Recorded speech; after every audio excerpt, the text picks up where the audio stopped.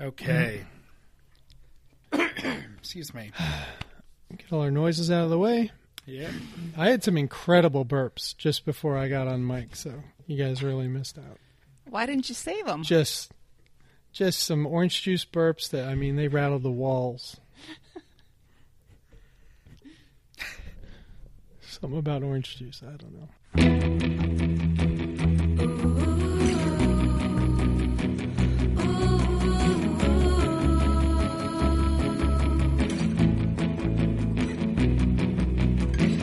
Welcome aboard the Little Red Bandwagon. We are a twice-weekly show about the show Too Beautiful to Live. My name is Mike Frizzell. I'm podcasting from the Deerblind Studios of Manchac, Texas. And on Fridays, we bring you fun TBTL-related content like interviews with fans and themed clip shows. But this is Monday when we buckle down and recap, analyze, criticize, and sometimes even celebrate the content of the previous week's shows. I can't do this task all by myself, so today I'm joined from Sticker Butter Studios in New Brighton, Minnesota by my I-35 buddy, Ann Lindholm. Hello, Ann. Hello, Mike. Fresh pies are coming out of the oven. There may be an Easter egg about the content of those pies. Who knows? And also joining us from the decidedly not Aruba Studios in Pawtucket, Rhode Island, is my bestest buddy and phantom big toe pain, Bobby Pape. How's your tan? It's pretty good, but to show it to you, I would have to take off clothes and take pictures that no one wants to see. That's not a show pick. Yeah, maybe we should stick to Definitely the not a pies show pick. for the show pick. Right. I think people would much prefer the pies. As usual, we're going to handle our LRB business before recapping the week. Housekeeping will come a knocking later on to get us out of this hotel room, and we will also let you know how to get involved with the show. So let's get all up in our business. Bobby, what's business looking like this week? Well, let's start with the Friday show that you just heard in your feed before this one. If it sounded familiar, it's because it's a favorite from a couple of years ago, and that is brought to you by the confusing and ever frustrating folks at the United States Postal Service. We have a new sponsor. Yeah. Other podcasts get stamps.com, so you can avoid the aggravation of the U.S. Post Office. We just get the U.S. Post Office. Mm-hmm. Anne kindly took the reins of putting this show together and putting it out because I was off in Aruba not thinking of any of you. Anne, tell us why you picked this Friday show to come back out into the feed. I don't know. I just did. Well, could it be that it was pumpkin spice related and it is October, Halloween? It could all have that been BS? that. It could have been that. It could also be that now that I have actually met Treasure in person, her interview means so much more to me because I can put it in context with the person that I know and her very nice husband and her adorable young daughters. So I enjoyed listening to it with fresh ears. Mm-hmm. I think I beat Emily and I beat you to the punch on meeting Treasure and her husband, but we did not meet the daughter as they ditched the daughter for their Austin adventure. We did go to the same place for brunch that Anne that you joined us for. So oh, excellent! Yeah, delightful people, lovely people. So, if you heard the Friday show back in 2015, I think it was, because you're a longtime Wagoneer, I'm sure it's worth the re-listen. And if you're a newer listener to the show, make sure you listen to Friday's show for the very first time, because either way, it's a gem, and we're glad to share it. And listen to the first 3.5 minutes where I try not to cry while I explain why my plan didn't work out. We have to reevaluate the way the Sisterhood of the Traveling Microphone gets from guest to guest. Mm-hmm. There's an issue there. Mike, before we get into the weekend review, you've got a story for us. Absolutely. It was a pretty ambitious week here in Manchac. I decided to have my first outing, like driving out by myself in the world. And to accomplish this, I let Emily know all I needed was for her to follow me out to the car and just take my wheelchair and put it in the garage until I got home, because I had like 3 different drive-thrus that I had plans. Was Arby's to one go. of them? Arby's was first stop, of course. Whenever I get out of whatever rehab situation that I'm in, Arby's beef and cheddar is first thing on the list. I also was going to go get my own prescription at the drive-through pharmacy, and I also was going to drive through. There's a drive-through liquor store in Hayes County, which actually I mistook for a coffee place for a long time. I thought it was the Mad Roasters, and I thought it was the biggest drive-through coffee place in the world. It's actually the Mad Rooster, and it's a liquor store. And I had to go there to replace the 6-pack of beer of Emily's that I drank 4 of since I've been home from the hospital. So the errand went well, but here's what happened before the errand. I let Emily know all I needed was for her to put the wheelchair in the garage and then come meet me with the wheelchair at the door of the car when I got home. So we wheeled down the ramp in the garage that she had built for me, very sweetly had built for me, and then I was in the driveway and I was wheeling down the driveway, and all of the sudden I was pitching forward in my wheelchair, and I landed. I had like a bag in my lap, because when you go out, you're going to get groceries and Arby's or whatever. You might want to bring some things home. So the bag hit the ground, and then fortunately for me, I'm still a strong enough and young enough man where I caught myself on my hands before smashing my face and pumpkin directly into the driveway. It's a sort of a downhill slope, but not a severe slope. But I was pitching forward and I landed like that, and I was in like push-up position for the next minute and a half. Seemed like longer, but I'm told it was only a minute and a half, while Emily figured out how to put me in some kind of a chokehold and pull me back up into my wheelchair. So after she pulled me back up, I wasn't hurt. My prosthetic, the fabric that creates one of the fabrics, the neoprene sleeves that fits over my prosthetic to keep it in place, was torn and damaged. Luckily, I have a replacement for that. They give you 2. But I was otherwise unhurt. I mean, I was not hurt. Just shook up, and Emily was really shook up about it too. But I gave myself a minute in the car. I was like, am I hurt? But I wasn't. So that's the good news of the story. But what I have to tell you all is I looked back at the driveway when I got in my wheelchair, and I was like, what the fuck? There was nothing there to have pitched me over. So unless Emily did it just for giggles, I can see it. There was not much of an explanation for it. But when I was looking at that tear in the prosthetic, I was thinking, you know what? Because I've had small, I wouldn't say pitching forward incidents, but like where my wheelchair would stall because my shoe would get underneath the front wheel, because I took off the attachments. You know how you have attachments where you would put your leg if you had one? Uh-huh. Right. So yes. I don't need those. So those are not on there. Silver lining alert. So I can, pretty much go racing around, unencumbered by those pieces of metal. And I figured out that it was my own shoe that got under my wheel as I was wheeling down the driveway, and that's what caused me to pitch forward and get dumped out of my wheelchair.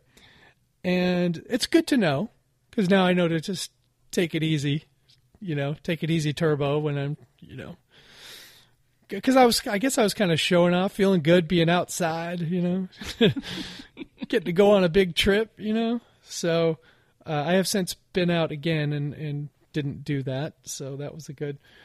But I heard a story. The next day, my nurse was coming, and she was coming to pretty much just discharge me from care because I don't really have any wounds or any physical problems that require a nurse anymore. So she was in here. She's a blast. I love this lady. Emily loves her too. And we were talking with her about the incident, and I was saying, well, I feel lucky that I had a nurse coming the next day just in case I did, damage myself. But she said that at the nursing home where she treats some patients, they had an incident one time because they also often take off those attachments, and the nurses or the nurse assistants or the workers there have to wheel the patients down the hallway to get their food, and they try to go pretty quickly.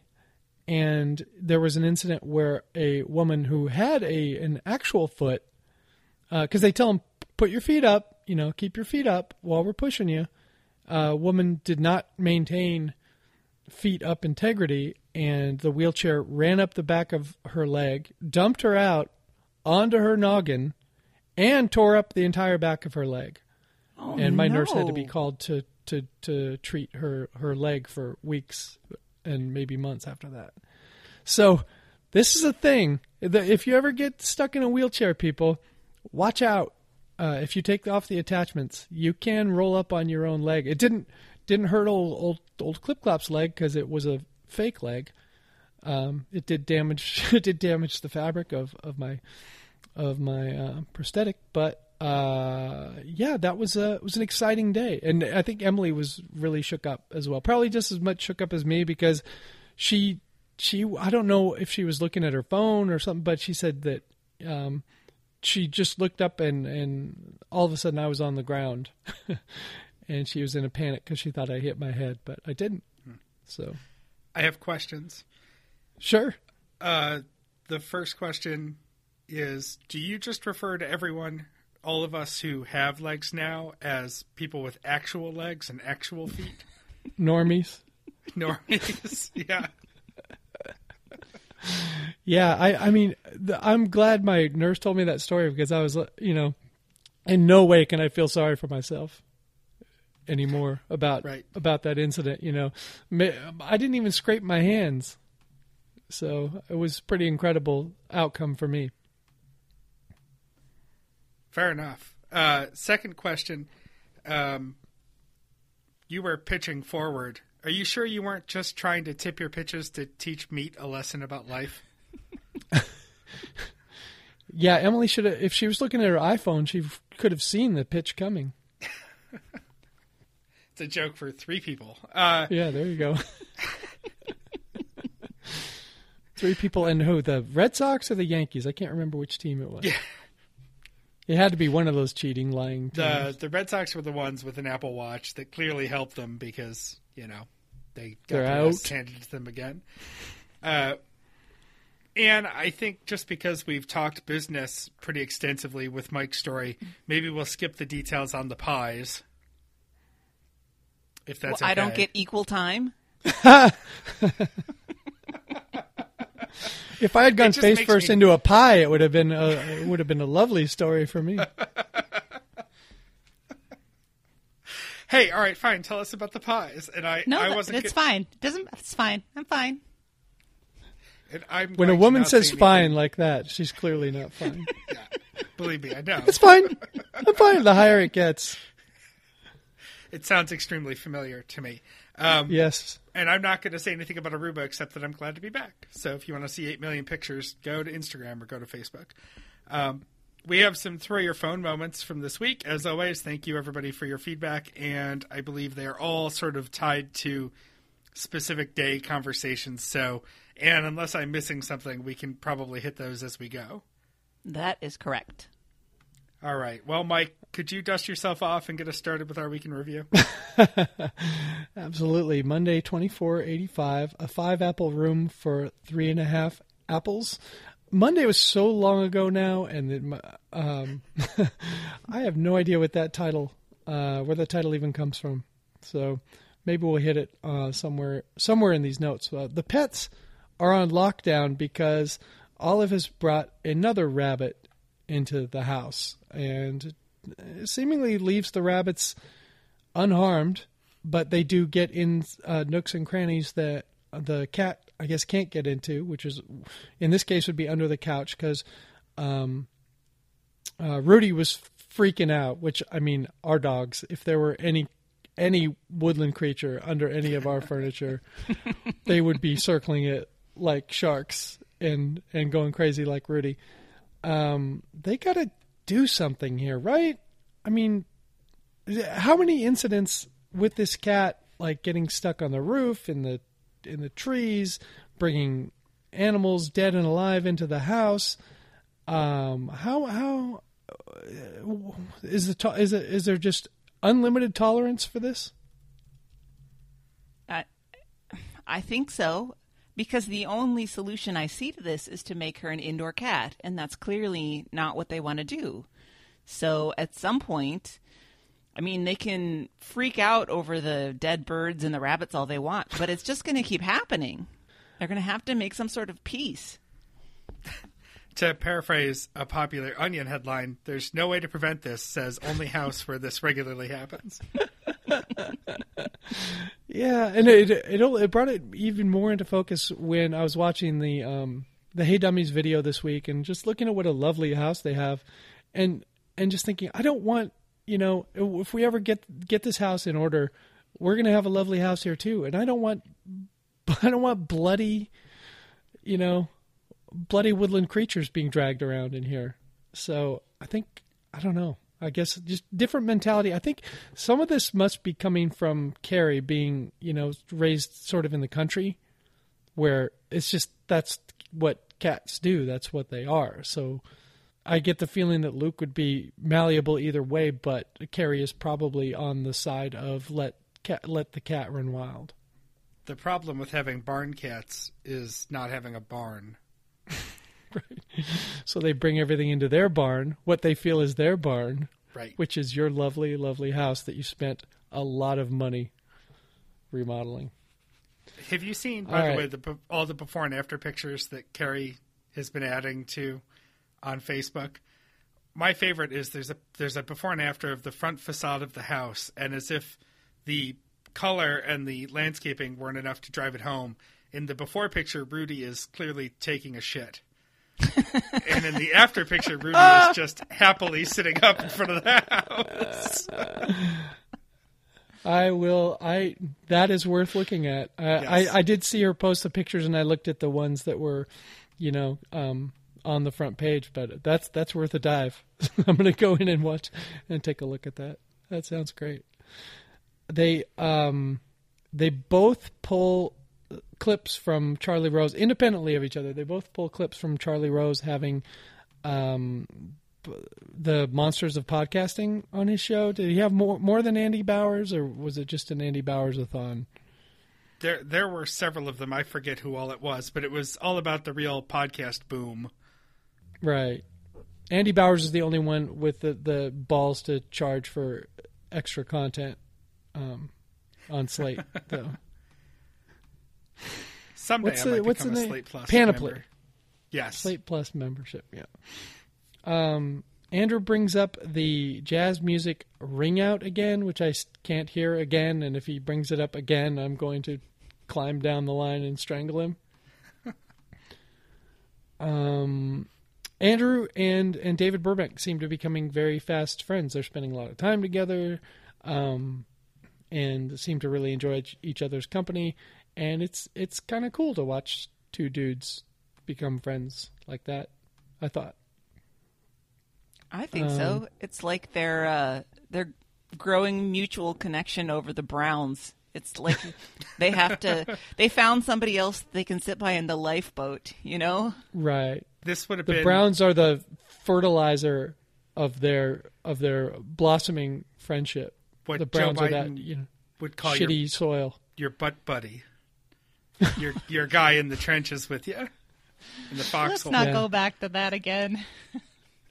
Yeah, I would say that you probably do bond more. Like a couple New England Patriots fans probably don't bond as much because they're just always high-fiving and feeling superior. But when you're getting shit on every week, it's more of a bonding situation. I This think. is why Bills fans carry so heavy. You can find Bills fans in every city because they commiserate well together. That's right. You can tell by their posture, the way they down talk themselves. Bills fan right there. All true. Kate gets a shout out during this dazzling donor segment. Friend of the show, Kate Bergstrom. I was happy to hear that. And for her to get it so early in the year so we don't have to worry if some of our friends are ever going to get their shout outs for their donations. Am I right, Ann? I'm just waiting for Meredith now. Oh, right. It's Meredith. Who never gets a shout out. She could underwrite the entire show for a year, and she could be the sole donor, and somehow she will still get passed for her donation. The top story is a fun one. I think someone posted it to the Stens page on Sunday, and I was like, oh yeah. And they said like, who's taking bets on what the top story is going to be on Monday? And it was the Rick and Morty Szechuan sauce story, which is a pretty amazing story. I just, it seems like someone at McDonald's kind of really gets it, the cultness of Rick and Morty, but they didn't. Here's my guess: they didn't have enough. They couldn't explain it to the people that needed to back it enough. Like, no, you don't understand. These people are nuts about this show. They are going to come out and draw. Oh yeah. Send a few sauce packets, a couple of posters. Everything will be great. No. No. This show is a phenomenon, and for good reason. It's a fantastic show, and there's a lot of smart people that love the show. But you're going to get some hop-ons with especially a cartoon show that people like cartoons, and a lot of dumb people will watch any cartoon, and a lot of dumb people will go raise hell about not getting a packet of Szechuan dipping sauce for their nugget, or a Rick and Morty poster, or stamps. Somebody said they had stamps or something. I didn't see that part of the story. Yeah, I heard something. Stickers, maybe? Stickers. Yeah. Well, it was a great story. I love that story. I'm a Rick and Morty fan. Bobby, I know you are, and you don't get TV, so you probably haven't watched any Rick and Morty yet. Well, I get TV. It's just, if it's not a CSI or sourced with the crowd or Michael Weatherly vehicle, I don't get to see it. Or it's a Twins-Yankees game and you will not watch it. Nope. What's the point? Well, when it finally reaches you, I think you will very much enjoy it.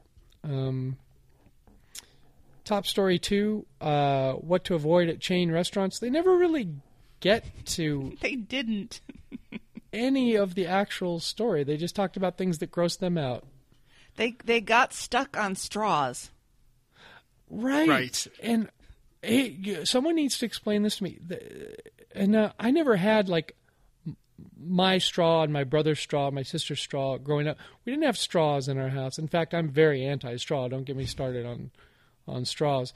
I'm anti-straw for non-cleanliness reasons. I just think I will get politically incorrect really quickly on the subject of straws.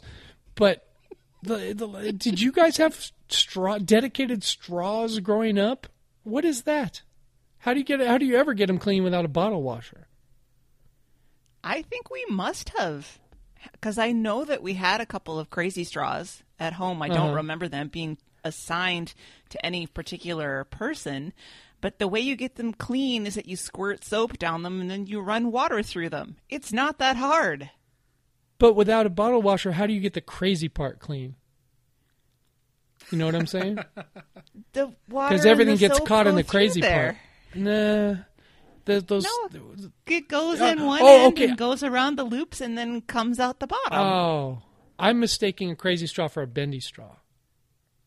Well, they are bendy straws. No. No, There's no. two different things here. There's the Yeah. straw with the bend in the neck, one Right. angle. And then Uh-huh. there's Yeah. the straw with, that looks like a roller coaster with the loopity loops. And they're loops, like the yeah. harder plastic straws. Right. Mm-hmm. I can see where you get the loop one clean with that method, but the bendy straw, you got to throw that shit out because that's all your gook is going to get caught in the bendy part. Well, but those You bendy can clean straws, the bendy part. I think those bendy straws are usually disposable. They're usually plastic, Yeah, one-time use, versus the Yeah. roller coaster fun straws. Your 2017 Happy New Year glasses straw. And how fun is it actually after your first couple uses? That's a It's pretty multi-use predictable. straw. Your Dr. Pepper's going to go through the curves, and that's delightful the first couple times. But straws, I can't go on about straws. I will not. Well, I talk think about people straws. feel differently about straws when they're 4 versus when they're 40. I think they're more fun before But- your frontal cortex is completely developed. Is there a delight factor after the first few times? No matter, when you're young, how much did Sure. you enjoy these straws? Children are easily amused, Mike. Okay. Okay. I'll get Yeah, off the straws. I did just write pipe cleaner in giant letters in my notes. If you Yeah, really pipe- must clean a straw, if you have those metal straws, there are ways to clean them. And I understand that if you invest in one of those like hard plastic crazy straws, that's probably a few dollars. That $1.39. isn't. Yeah. So yeah, as a cheap person, I would probably be looking to extend the life on those. But crazy straws, people, you got to throw those away. No, bendy straws. Checking Amazon right now, we've got a Crazy Loop Straws pack of 50. Crazy, silly, colorful, reusable drinking straws mega pack, BPA and PFOA free, $11.99. Pack of 50. That you shouldn't. That and reusable shouldn't be in the same description. That's I'm sorry. that's one a week. That's one a week for a year, and you're on your own for Christmas and Easter. Oh God! And then there'll be the frequent hospital stays with like upper respiratory infections, and that'll save you wear and tear on the straws. I don't know. I think we're So- worrying about this too much. It's not a straw, but I have a coworker who has a plastic spoon from the frozen yogurt place across the street from us that closed almost 2 years ago. And she says she has never once washed this plastic spoon. She keeps it in the drawer and she just pulls it out and she eats her yogurt or her applesauce or something. And then she wipes it with a napkin and puts it back into the drawer for the next time. And at this point, she is perversely proud of the fact that she's never washed it. And it does not apparently seem to be causing her any sickness. Have you ever been to her house? Does anybody kiss her on a regular basis? She's married. Oh, does he know about this spoon? She probably has. He's She cheaper probably has a than whole you drawer full are. of them at home. So Okay. yeah, he's an engineer and an extremely cheap person. So I'm sure this is a move he would applaud. They probably share a spoon at dinner. Probably. Just because I think it's worth mentioning a couple of things about what to avoid at chain restaurants. Okay. Yeah, since they didn't do it. Right, and I didn't see the article. I'm just going to go with my gut instinct here. And Mr. Slice, if you've got anything you want to add. Oh, I have one big one, yes. I would say just never stray off the beaten path. So if you see a menu item and you're like, oh, it's weird that this pizza place has, like a shrimp and cheese bake on the back corner of their menu. Just don't order anything that no one else is ordering. Stay down the middle so that you're not getting something that's being pulled out of the deep freeze or that's been sitting on the prep bar a few days too long. Yeah, at the very least. I mean, if you're not going to get sick, there will be some sort of quality drop off with ingredients that aren't, that are gathering dust. But it's funny you should mention shrimp, because the pizza place where I worked in high school, we had shrimp as a topping.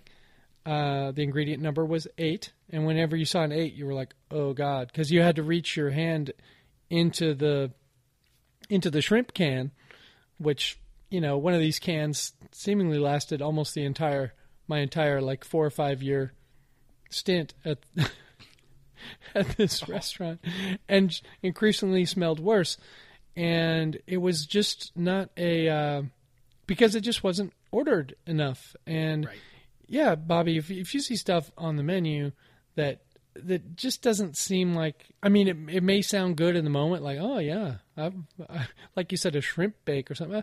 That sounds pretty good, but I've never seen anyone in this restaurant ever order it, and I think I'll just get a ham sandwich instead or something. Your advice is right on point on that. And then similarly, the fruit in your drinks thing. Now, when we were in Aruba, not to brag, I did notice that the entire time a bartender would be prepping fruit for his or her bar, and I saw this on several occasions, he or she would be wearing rubber gloves. And I was amazed, because I have never seen a bartender put on gloves to do fruit before. What I have seen are some pretty grody cutting boards, and the same knife that gets used for everything behind the bar get pulled out to do fruit. And so whenever I have the forethought to ask, or if I'm asked, I always say no fruit. If I'm at a nice bar or something and I'm ordering a mixed drink that has fruit in it as part of the drink, that's fine, because you're whole hog in at that point. But if you get a diet, and they like to throw the lemon in there so they know which one's the diet, maybe just no lemon, please. Mm-hmm. Solid. Yeah. Keep your eye, if you have a chance to keep your eye on your beverage server, then you make those calls. But I just thought that was a very interesting top story. It was probably the least delved into top story in history, because I don't think they quoted one item. Yeah, one item on. I think the straw was the first thing on the list, and that was as far as they got. Right. So I think I was expecting specific stuff from big chain restaurants. That was kind of what I was led to believe, and we didn't get any of that. So, which is fine, because I don't want that in my mind anyway. Because it would break my heart if they named off the beef and cheddar, and then I would just be crying into my curly fries. Let's see. There's an email about tipping hotel clerks, which we'll talk about, I think, more on Friday. But there's a lot of talk about Andrew's shyness about tipping, which I don't kind of get the shyness about tipping. I mean, I would have more shyness about not tipping. Like, I feel like I'm a baller when I tip in like, I don't know. I feel good about myself when I tip. I don't feel ashamed, which Andrew finds new ways to feel ashamed all the time. It's crazy. Well, I can understand what he's talking about from my own perspective. I am very uncomfortable with the concept of being waited on, because it creates that customer-server dynamic that I don't think I'm better than anybody else, and I feel really weird when people are subservient to me. And if I am tipping someone, that creates the superior-inferior thing that makes me super uncomfortable. So I think that's where he's coming from. You need to keep in mind that they don't mind. Right. The person doesn't mind that dynamic if they're, if it means that they can pay the rent. Right. And so I have tried to kind of figure out a way to be okay with that. For like tipping my massage therapist. I mean, she has a lot of school and she's a professional, and I put my body in her hands, literally. And it feels weird to tip afterwards because it feels like we're equals, but I do it because it's a good thing to do, a nice thing to do. Mm-hmm. But it does take a little bit to get my head around it, I will say. I have gotten exactly one massage in my life, and it was from Emily's best friend, who's a massage therapist. And you're right, it did feel weird. Like, I think I gave her like $20 or $25 or something, and I was like, I just gave cash to my wife's best friend. This feels really weird for putting her hands on me. You know, it's like. The place that Sam goes regularly and I go sometimes, they have envelopes at the front desk, so you can take an envelope in with you and put the cash in it and just leave it in the room after, or you can write a note on it and give it to the front desk to give back to the massage therapist. Yeah. So it's a little less transactional. Yeah, and they do have to leave the room, you know, while you're putting your pants back on or whatever. So might as well. Right. Well, unless you take really advantage tip of that well. time. Yeah. My favorite part of this conversation was Andrew, because this is about the 20 in the hotel. Yeah, we'll get more into it later, but the reaction when Andrew says, "Is this a tip or is this a bribe?" And Luke just goes, "Yeah." You know, like Luke doesn't care if it's a bribe. Yeah. It is. It walks that line. Yeah. For sure. But I think how I would justify it, they're not going to give away someone else's room to you. It's just some extra inventory they have, you know? Well, we'll get there because I've never done this, but I want to try it. Okay. Yeah, the one we'll talk about on Friday? Yeah. Okay. No point conversion. Andrew is describing a play that Earl Thomas made during the game, and no one seems to recall the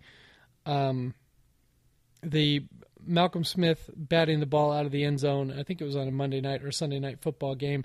It was during a stretch of when the Seahawks were getting they were on a pretty incredible run of favorable missed calls from the officials. And the reason that I remember the particular play, and it may not have even been Malcolm Smith, but it was a Seahawks linebacker. Might have been Bobby Wagner, KJ Wright, not sure, but there was a picture taken from directly across where the referee was watching the linebacker tap the ball out of the end zone. So either the referee did not know the rule, or in my imaginary land that I want to live in, the referees were in the bag for the Seahawks. Because I want to live in that world where we get all the breaks, and I don't mind if there's money changing hands for us to win. Luke, in the service of describing this play, Luke says hair's breadth, and so I was thinking of you, Bobby, because he didn't use that other term that you don't like. Thank you. Yes. It is in my notes for the show, but I'm not going to say it here. Hair's breadth at least makes it universal. Everybody has accessible. A hair somewhere. Yeah, somewhere. Yeah, we all have those hairs somewhere. Yeah. Yeah. Doesn't necessarily need to be someone of a particular hair color. Andrew brings up the Dazzling Donor music ring out again. Again. During the no-point conversion. I'm going to kill him. I'm going to kill him, and he'll be like, why? And the last thing he'll hear is ring out, motherfucker, and I will put my fist through his brain. Sorry. Peace and love, Andrew, but never again with that. I think that's all I have for Monday. Anything else in y'all's notes for that one? Can I add in the throw your phone comment from Bree? Oh, sure. That had to do with the no-point conversion.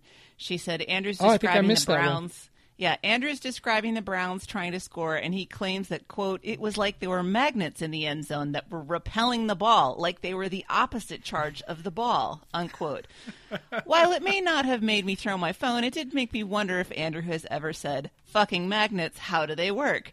Because if the ball and the end zone were the opposite polarity of each other, they actually would have been attracted to each other. Oh, science.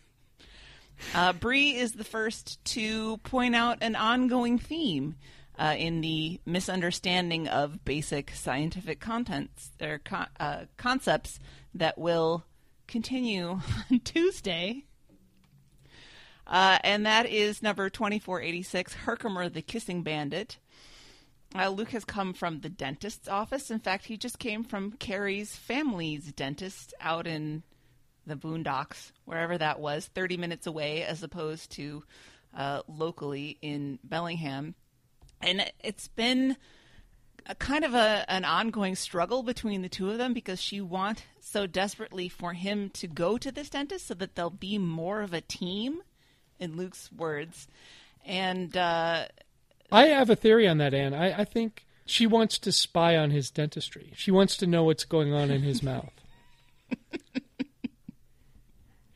You think so? I mean, am I wrong? Do our spouses sometimes they want to know, like they might want to go to the same doctor as you so they could say like, hey, is my husband being honest with me when he says there's no problem with him eating 7 beef and cheddars, a week?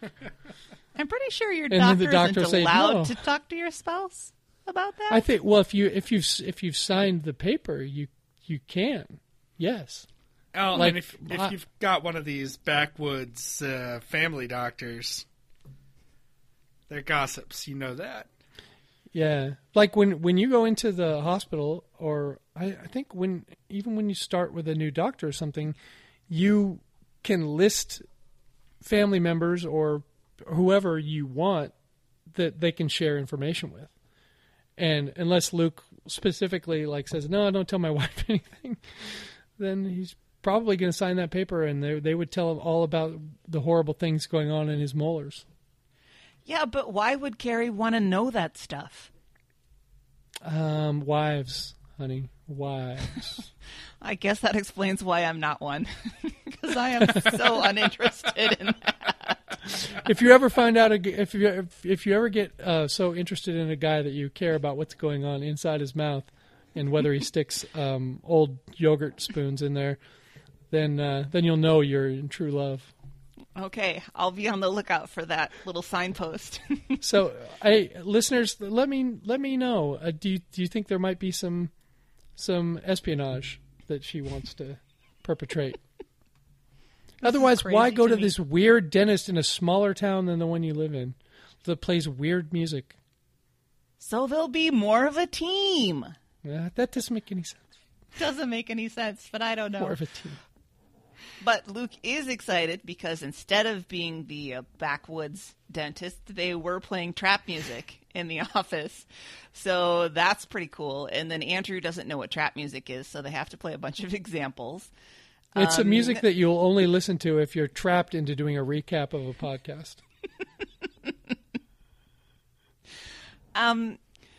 Then there's this ridiculous conversation about how Luke is worried that the old dentist is going to feel rejected, that he stopped going to them, because, of course, the new dentist is going to have to call over for the x-rays and the records, and now the old dentist is going to know that Luke abandoned him, which, again, is just...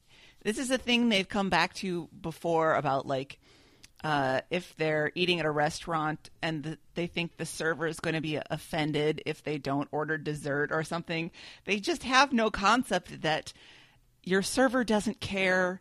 Your business. Dentist's office doesn't care. They have so many patients who come and go all the time for all sorts of different reasons. It doesn't matter to them one way or the other what you do, Luke.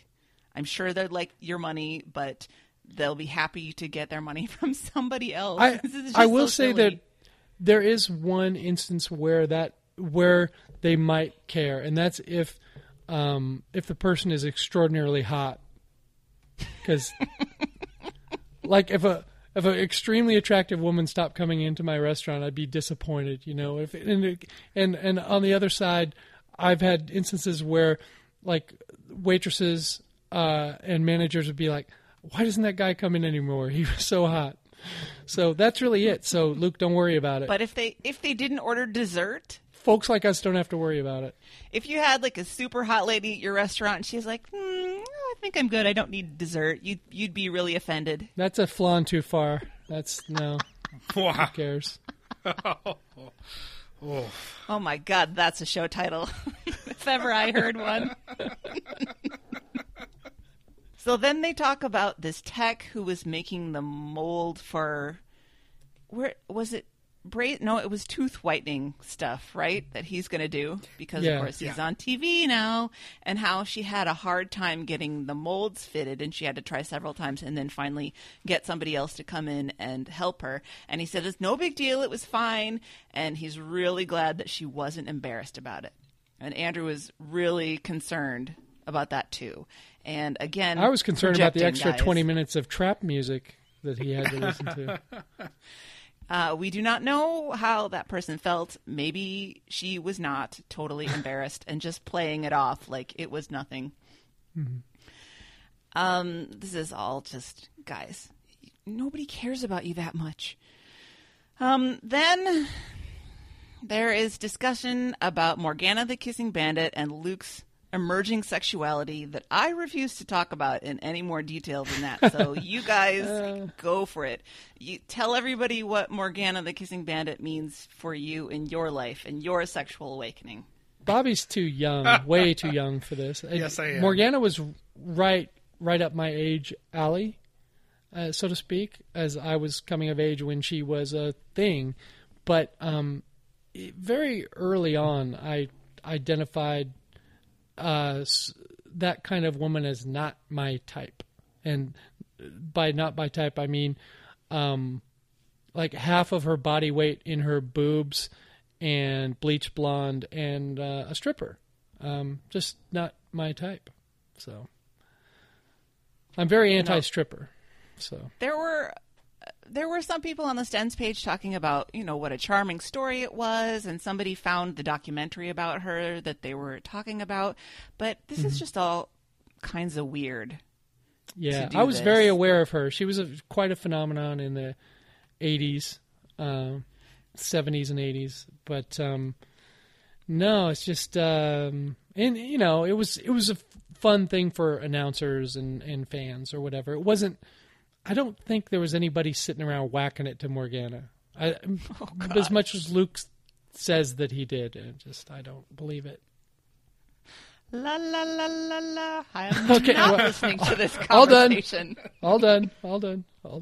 Please, let's go to the top story, which is about Austin Rogers, the villain, ? On Jeopardy. I don't know that anybody categorized him as a villain other than Luke, but I wasn't that interested in reading any articles because he's just not playing the Jeopardy game. I mean, he's playing the actual game, but he's not sort of following the conventions of how a person acts on Jeopardy, in that he's a little awkward and unhinged and contrite. a little out there, and tells a story about Caddyshack, and Luke really likes him, and he thinks that he's charming because of that. He relates an interaction when Trebek says, "When will this feel real?" And the guy says, "When I get a tax attorney," which I thought was a great line. Yeah, too. it was a good line. Yeah. It was Yep. funny. And so Because that is for real. That's a real answer.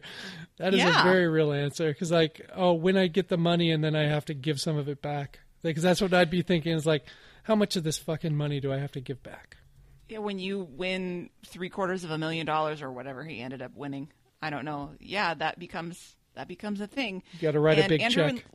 Andrew and Luke decides that he pisses Trebek off because, number one, he's a bit of a showman, and number two, he says whatever a lot, which Trebek finds dismissive, I guess, and it's clearly just a vocal tick. And Trebek doesn't care. Trebek doesn't dislike him. He knows he's That great is an for annoying ratings. vocal tick, though. You have to admit, Yeah. it's kind of an annoying vocal tick. Trebek just is uptight by design, And as a person who runs towards being uptight just by design, I understand that. He's not mad at this guy. He's just a little bit stiff, and he can't loosen up in order It's to an get down uptight on show. Austin's deal. Yeah. It's probably the most uptight show on television that's not on PBS. Yeah. So, he's a perfect host for it. And, when someone goes against the grain, he's gonna be a little bit more uptight or whatever. I don't care for the guy that much either, just because I imagine myself being at a bar where he works and just be like, oh, this fucking guy. I've had enough of him. But just as far stop talking yeah, right now. Exactly. I think the important perspective here is to keep in mind just how normal all the other Jeopardy guests always are, right? Mm-hmm. This is the only guy who's not quirky. Yep. Yeah. Mm-hmm. Yeah. And how scared and nervous that they almost always are too. And he's just not scared, not nervous, and that's probably why he's winning. Yep. Yeah. Not because I think there are probably a lot of contestants that are just as smart, but they freeze up or whatever. But he's clearly not a guy who will ever freeze up. Nope. Andrew thinks that he would probably choke if he was on Jeopardy. Yeah. Probably a good call. I think Andrew knows himself. Most of us would. Yes. Mm-hmm. Luke figures that he could maybe win one episode of Jeopardy, but then he could also, lose $5 million. To which I say, Luke, you can't lose money at Jeopardy. It's not actual gambling. You can't leave. You can't leave. We're gonna shake you down. If you end up in the negative, they just put it to zero. They forgive Come you. on. Yeah, they forgive it. It's forgiven You debt. don't have to pay them. Pretty good Sten's thread. Oh, yeah. Yeah, that was a great Sten's thread. That was really funny about Luke's perfect Jeopardy board. Yeah. Mm-hmm. Then we knew it was going to get to this, didn't we? Andrew asks Luke a whole bunch of sample Jeopardy questions, and he does a pretty good job on those. We got throw your phones on those. I mean, it's not useful to pick at Luke for every time he doesn't know a basic science fact because, come on, Jesus Creek, what do we expect? But they are pretty funny. From Justina, she says, did Luke just say he should have known it was 2.54 centimeters per inch because cent means 100? Sometimes I just want to find his teachers from Jesus Creek and smack them upside the head. And then she sent another throw your phone a couple of minutes later that says, OMG, now we're breathing carbon.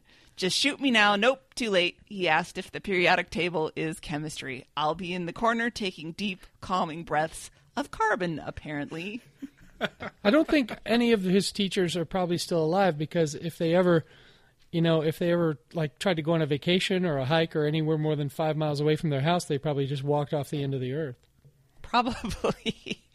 I understand. He was really busy in college taking Swedish and Swahili and all of the other languages that start with SW, mostly to get to cute girls, right? So, but he had to take some sort of general science requirement, right? Oh, no, I didn't have to take any science at UW. Really? Okay. No, there was no science requirement. And I was there 10 years before Luke, but, there's a good chance that there still was none. If you had your basic science in high school, they didn't make you take any in college. Didn't you have core requirements? I mean, we did. Not you had to for take science. a couple of semesters of science, a couple of semesters of English, some arts, and, Well, you say science, but I think there was some looser term of it because I do remember I tried to take astronomy, which was a huge mistake, and I think I ended up taking like anthropology, which passed for whatever requirement they had, but it was not hardcore science. There was no real science. You could avoid the science, and I'm sure he did the same thing too. Like take a physical anthropology course where they see you on the first day to get the syllabus. They saw you at midterm and they saw you at the final, and you just read the lecture notes, memorized a bunch of stuff, and then forgot it the next day. But there was nowhere where they would have taught me to how magnets work or what I was breathing. I'm just really disappointed. That's all I have to say. And I also did not take any science in college, but I took AP science classes in high school, so I cleared those hurdles before I got to college. You went to a really tough college. You did. Yeah, but I took It's okay to astronomy brag. for my science, and it was a 4-credit class. It had a lab. Ugh. There was a lot of math in the I couldn't have astronomy dropped that I thing took. fast enough. My chair I loved it. was cartoon spinning. It was a night class, and I went. It was 7:00, and I think by 7:03 I was out. Of course, it was a fucking night class, Mike. When are you going to take astronomy during the day? Yeah, exactly. Could step outside. I thought it was a super fun class, but nerd alert over here. I don't know. This is why we can't compete with Asia. Oh, true. That's I'm all. not saying it was right. I'm just saying I avoided it, and they enabled me. I also didn't take a single math class because I got a high school math class that had a college credit attached. I feel like I've learned more science watching Rick and Morty in the past 2 months than I learned my entire life. I need Meredith. I'm lonely for Meredith. Meredith, where are you? I can't do this without you. Meredith's at her parents' houses. You know this. She's in Michigan. When's she coming back? She's Coming visiting back all next 8 of her week. dads. All right. Luke tries again to get Andrew to skip emails. This is becoming something of a pattern where Andrew seems willing to do the emails and Luke's like, we don't have to, do we? Either that or Andrew's worried about Luke's time and he says, do we have time for emails? It's all just a big email squeeze is what it is, and I don't like it. But they do get to it today, and there's an email from Brady about Dave Matthews' residence in Wallingford. He still owns the house next to the Ladybug Roundabout, which I Googled. That's kind of cool for a roundabout. And he shows up and buys coffee at Herkimer's every once in a while, and once a year or so he comes and puts down $100 and buys coffee for everyone who's at Herkimer's, which is pretty nice. Although, come on, Dave, why don't we make it a $1,000 bill next time? You're a rock star. Take care of the employees, Dave. Yep. Then they somehow get into talk about, Andrew was sleep deprived because he was working on some project, but even after he was finished, it was late. He still has to wind down and take some time to decompress and play Madden after he finishes all his editing stuff, which is why he's so tired, I guess. I do the same thing. Not always Madden. I bounce through different games on my phone. Right now, it's 8-Ball Pool. Yeah, that I have that. I have that one too. I haven't played it in a long time, but yeah, that's a good wind down. I actually prefer the 9-Ball game in the 8-Ball Pool app. But for a long time, it was football, then baseball. I like the sports games in the pool because they're games I already know the rules to. I'm not going to learn a game. I'm just going to play games I already know how they work. But I'll lay in bed for half an hour or on the couch before I go up to bed for half an hour, just doing nothing but that, because then, you're not thinking anymore. That's all instinct stuff. Yeah. Emily does that too. Yeah. Those and Zit videos. Ugh. Oh. We get an email from Tracy about the whole Rick and Morty sauce fiasco. She actually went to one of the McDonald's to get the sauce for her brother, and they had been given only 70 packets, and they had a huge crowd. 70 so pack. she experienced this failure firsthand, and Andrew says, was this actually a failure? And Luke says, no, because we're talking about McDonald's. I'm not sure if I was McDonald's that I'd want this kind of publicity, but I guess it worked for them. And then there's more talk about Morgana, and we all know how I feel about that, so we can go to Wednesday. All right, then. You sure you don't want to talk about Morgana before we go to Wednesday? I'm good. I feel okay. I feel like we've explored the mysteries of Morgana thoroughly enough. A lot of layers there. All right. Wednesday, 2487, The Rough and Rowdy Comedians of Yesteryear, which would make a great faux documentary title. It would. Luke wants us to know that during the intro for this episode, he ran for coffee and then ran back with the coffee like a 1950s finishing school drill without spilling any of it. I pictured more of the egg on the spoon than the books on the good head thought. or whatever, but, same deal. Andrew lets us know that instead of that and having to run for more coffee, he's just been bringing the whole coffee pot over to his workstation. So, whatever works for you. This leads to a conversation about Andrew's Batman mug and then his Marvel tissue boxes, which I know is one of Mike's favorite things. I will give Andrew credit for this. He has found something that he takes more joy out of for the same price that could have less joy. And so, and I've been meaning to tell you, the next bingo board, I think value add needs to be a bingo square. Okay, here we go. Value add. Anytime they talk about something with value add or value added. I do the same thing with stamps because I mail a lot for work, not just occasionally, but like big mailing list things, hundreds of pieces at a time. And in the fundraising world, it's all about doing different things to get people to open your envelopes. So maybe you write your name in the corner, or maybe you use blue ink instead of black, or, you know, people give seminars on this crap in my world. I know what gets Emily to open an envelope. She likes the tears. You know, when the envelope has tears on the end. Yeah. Ah. So you get that thing that looks like the pre-perf tears, like a government check, like a pre-printed, pre-sealed check, and then you open it up and it's a voucher for a car dealership offer. Yeah. $35,000. Cash this check now, and then we'll own you forever. Yeah. We do things like that with different stamps at work, because if I'm going to buy, 600 stamps, I don't need to buy the rolls of 100 American flag forever stamps.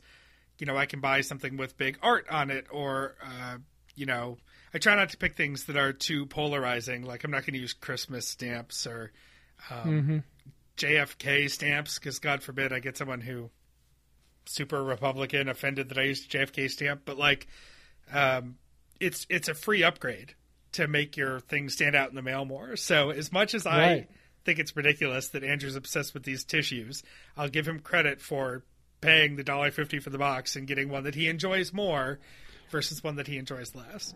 But Bobby, you wrapped up your stamp talk in less than 45 minutes. So I'll give you credit for talking about your boring habit for less than 45 minutes. All right, fair enough there. I get that. Luke threw out recently a tissue box cover that he made in 4th grade with Mrs. Wharton, his 3rd through 5th grade teacher, the same teacher who would eat an apple and then eat the core. I have a friend that does that at work. He's vegan. I don't know if that plays into it. Does he have like an Indian mentality? Is this the using every part of the buffalo for a vegan? Oh, I don't think he thinks about it that much, but maybe.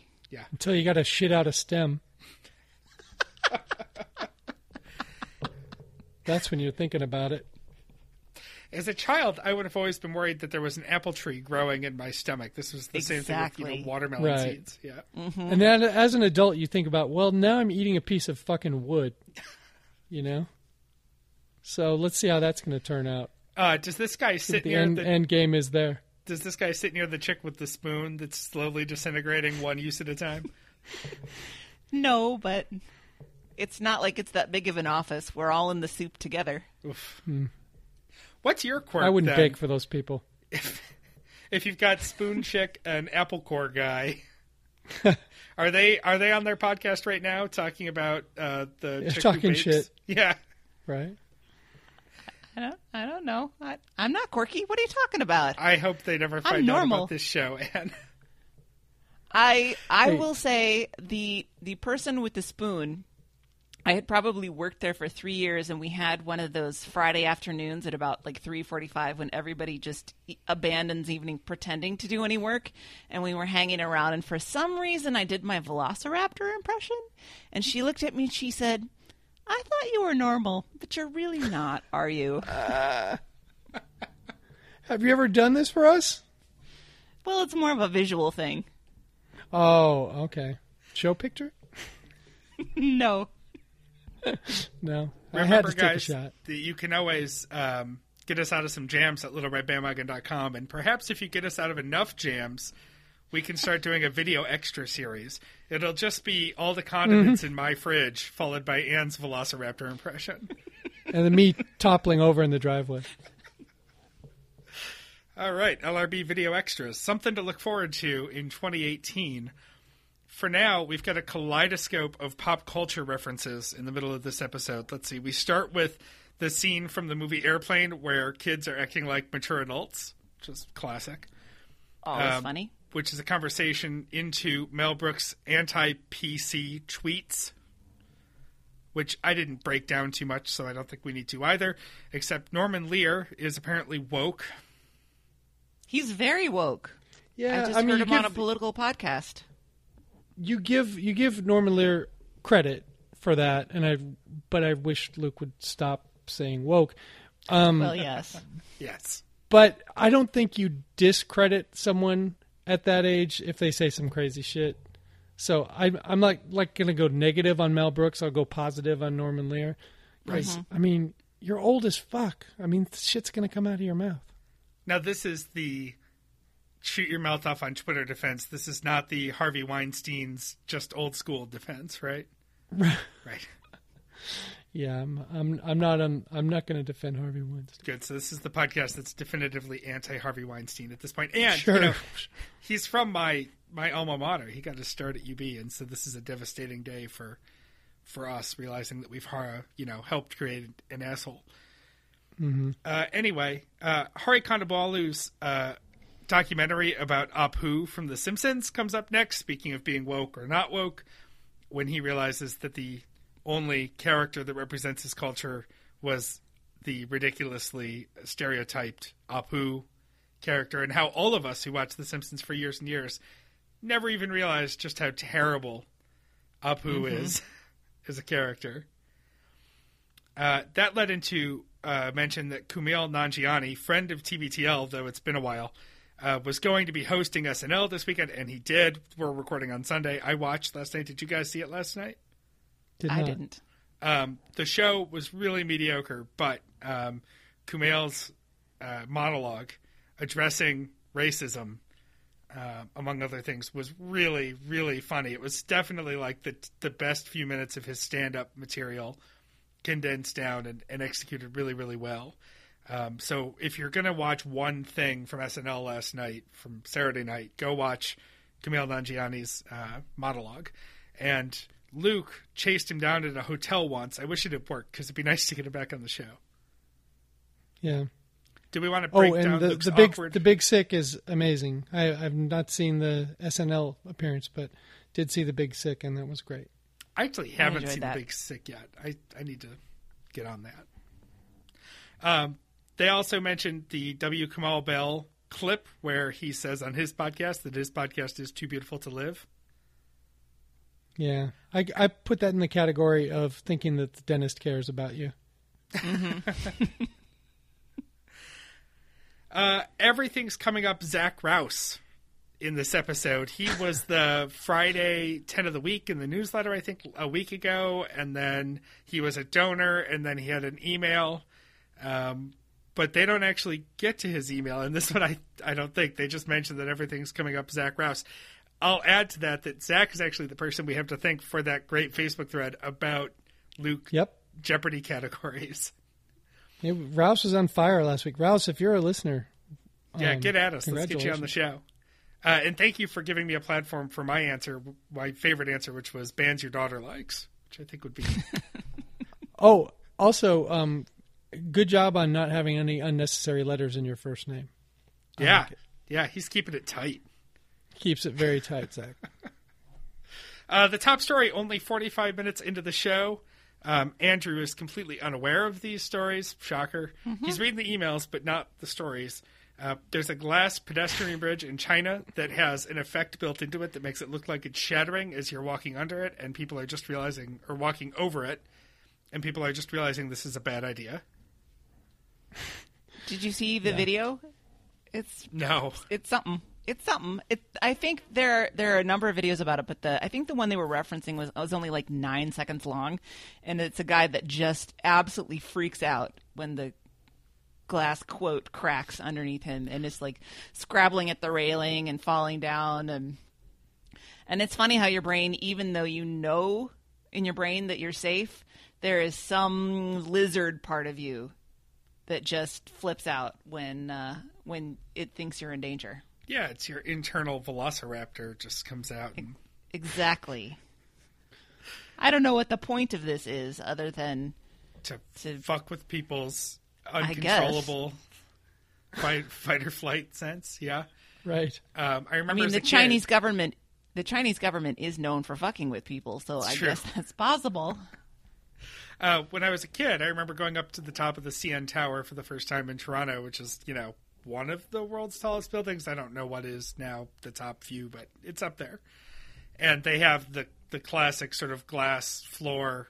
I don't know. Does the Space Needle have this too? Probably, where you can walk out onto a part of the floor that's like foot-thick glass, and you can jump up and down on it, and you're looking down so far that it messes with your perspective because you're sort of scaling in and out so quickly. No, there's no fuck with people buildings in Seattle, except for the Columbia Tower, which I think might be the tallest building in Seattle. There are glass walls in one of the bathrooms. Oh, which is strange. So yeah. Then we get the astronaut Scott Kelly, who has a new book out, and in it he talks about dumpster diving in space and his eyes burning from high CO2 in the air, which would be some real science talk, so that's probably why they glazed over it pretty quickly. Also, the horror story of a Russian cosmonaut that became untethered and then, by the grace of something, bounced back toward the space station, was able to get back in, and a story that no one's really heard. I don't think it's going to stop people. Have we all become so bored of the idea of people being in space? Of course this stuff happens. It's fucking dangerous to be out in space. But that stuff doesn't interest me as much. I want to hear the gross stuff, like how do they go to the bathroom? Are they having sex up there? And I know this stuff has been documented a little bit here and there, but, give me the good stuff. Jeremy just needs to curate all the fun and dirty content about space and just present it to us. I just want to know how much it's costing me. And we go out with Tina Marie by Perry Como for reasons I forget, but why not? Because Andrew had exhausted all the sports radio. There were 3 sports radio stations he cycled through. They were all on commercial, and then so he was stuck with Perry Como. So then we were stuck with Perry Como. Yes. All right. Thursday, number 2488, Petty Power Trips of Pugnacious People. Bruce Campbell is going to be on Livewire this week for a repeat visit. Luke's pretty excited because he really likes Bruce, even though he's just not into that style of camp. I love Bruce Campbell. I will say that if you're going to watch one Bruce Campbell vehicle, you should watch Bubba Hotep, about an aged Elvis who breaks his hip and goes to the nursing home and is chased by a mummy and has a pal who says that he's John F. Kennedy Jr., but that character is played by Ossie Davis, so the fact that he's black but still claims to be JFK is kind of confusing to people. It's a movie where for the first 25 minutes you're like, what is this? And then you're like, all right, I'm in. And then you watch the movie. When did that come out, Anne? I've never heard of it, but that sounds amazing. When did that come out? Is it an old movie? It was years ago. I don't know, maybe 20 years ago or something. Okay. He's in a wheelchair for a lot of the movie. I think you'll relate to it, Mike. Yeah. He has to fight the mummy in a wheelchair. Lift your legs. Or with a walker. 2002. For Bubba okay, Hotep. 15 years 15 ago. years. Yep. It's Anne's pick of the week, her stone cold lock of the week, Bubba Hotep. Bubba Hotep. You just got to make it through those first 25 minutes going, I don't understand. This is too weird. Sounds like and my then last it date. gets good. Okay, I have to hold on to these. I have to hold on to these happy thoughts while I start the next topic, which is that Luke got a backpack so that he doesn't have to take his laptop out while going through security. It's a special laptop made of special material for fancy flyers like him, but he made the mistake of putting a shirt and his Bruce Campbell book on top of it, and the TSA guy said that he had to take it out, and so they searched his bag. And the guy who searched his bag was clearly on a power trip. He was not chill, Luke says. And Luke was very upset because this guy messed up his intricate packing job, because now he's down to just a backpack for his trips to Portland. And he says, quote, he could have been much more cursory about the search. And I said, okay, that's great, because that's what you want in your security people, is for them to be cursory. Come on, Luke. Yeah, when you interview for the job, it's important to tell them that I'm a very cursory person. I don't. Yep. You know. I'm pretty much going to do it a half-assed job, as long as it's a middle-aged white guy. No problem. Yeah. For God's sake. In fact, I think there was a throw your phone moment on this from Tyler, who says, throwing my phone at Luke's griping that since he's not a terrorist, he shouldn't be subject to regular TSA regulations and should just be able to roll up to Bellingham Airport 15 minutes before departure and breeze through security. Also, his and Andrew's general dismissive attitude to the idea of having their carry-on bags full of electronic equipment searched at the TSA checkpoint. The good news is that the world has created a special solution just for people like them called checked luggage. That is true, Luke. People would not mess with your packing job if you just checked it. But this they is would the be way it tossing works, around right? your electronics. This is just part of your job. And so you need to get down with this and find some sort of acceptance, because you can't get around this no matter how much you try. No matter the fact that there's nobody at the Bellingham Airport, or that you think that they must know who you are, even though the mean security guard says he's never seen you there before, or whatever other privilege you're claiming, you just gotta fall in line. You know, let it happen. Just lay back and enjoy it, like the rest of us. And it'll be over soon, right? So, this security guy told Luke that he should get to the airport 3 hours early if he wanted to make sure. That was the funniest thing I heard all week. What an image. And I'm sure it's locked. I'm sure it's locked at 3 a.m. There's no flights. There's nothing. I mean, they got to lock it up sometime, right?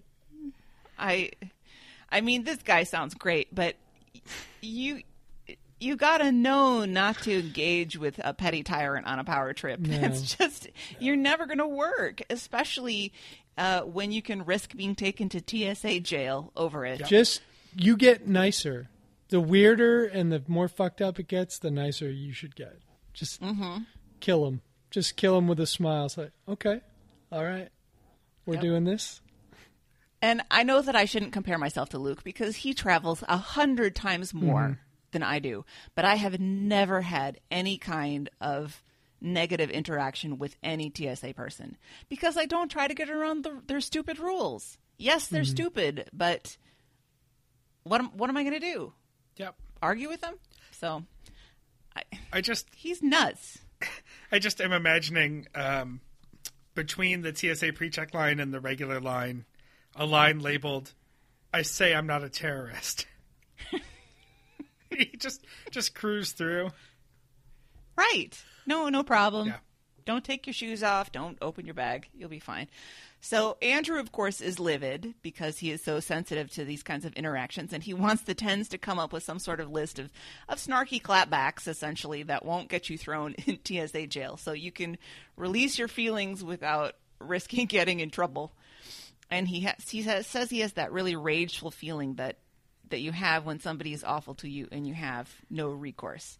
And that's what therapy is for. And speaking of therapy, Luke feels pretty good about himself that he didn't go to the base insults. He didn't say anything nasty about the guy's appearance or how much money he makes or anything. And he thinks that this shows his growth. And I would say that that's true. That's probably an indicator that you've made some sort of progress. Yeah, job, Luke. He cut the poor ugly bastard a break. I have Luke's quote. At least I think this is a direct quote. I think I wrote this down word for word. Quote, "I didn't unload on the guy, and even moments later, I was kind of glad I didn't unload on the guy." So he was kind of not glad, too? Yeah, exactly. I've had a situation that this reminded me of, and I can't remember if I've brought it up here or not before, but there was a time when my mother and I were going to Canada, and I was driving, So I was probably in college, and she was in the passenger seat, and we were going through the checkpoint. I can't remember if we were going into Canada or back into the U.S. Now, they're generally much bigger dicks coming back into the U.S. than they are going to Canada, because Canada's just glad that you might spend some of your money there. And we're coming through the sort of toll plaza security setup, and my mother's wearing sunglasses, and she's got a magazine in her lap, and she's completely not paying attention. And I've asked her several times, like, hey, could you take the shades off? Just pay, because I know that they don't like that. They make it very clear when you come up, they want you presentable and that. And I think this was before they had the things that scan your passport before you even get to the window, and it's much more sophisticated now. But we roll up to the window, and I look up, and it's a woman in the kiosk, and she's wearing like the full Kevlar over her uniform, and she's got a giant, giant gun with her, like more than normal for them. And she asks my nationality, and I say I'm American, and my mom doesn't look up. And then she yells over me, I need your nationality, and my mom looks up and starts yelling at her for yelling at her. My mom's yelling back at this woman for yelling at her, and this woman just pierces with her eyes and says, you need to take your sunglasses off, you need to pay attention to me, and you need to do that right now. And then she sort of taps the big gun on her shoulder. And wow. My mother starts yelling and yelling, and I finally just looked at her, and I was like, you need to stop. You need to stop right now. And so this is a classic thing with my mother, where she'll get over upset with someone she thinks is disrespecting her. And I just said, I warned you about this. They're not fucking around at the border.